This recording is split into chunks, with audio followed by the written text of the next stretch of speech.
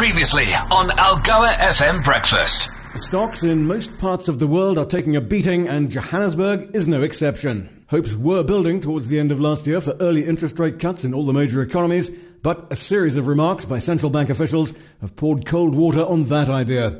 The latest to add her voice to the clamour, European Central Bank Chief Christine Lagarde, who says rates will come down, but likely only in the Northern Hemisphere's summer.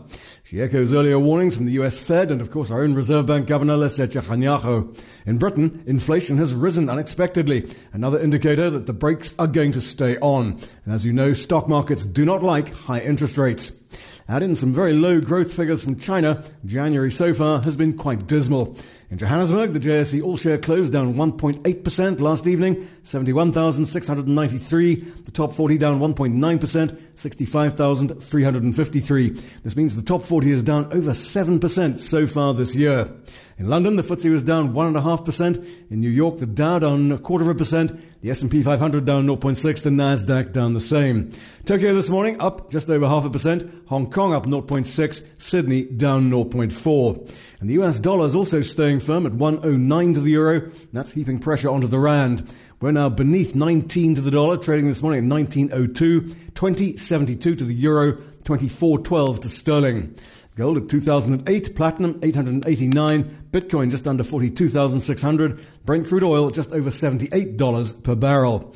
And plenty of big grey clouds also hanging over the annual meeting of the World Economic Forum in Davos in Switzerland. As the Financial Times reports, there should be plenty to celebrate, but instead, discussion at Davos has been dominated by concerns over geopolitical risks.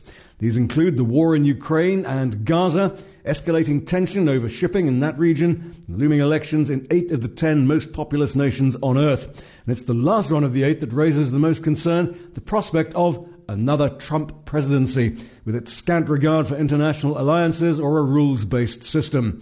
Says one former senior IMF official in Davos, quoted by the FT, a pervasive sense of doom seems to be settling in on the geopolitical front. Algoa FM Breakfast is the business.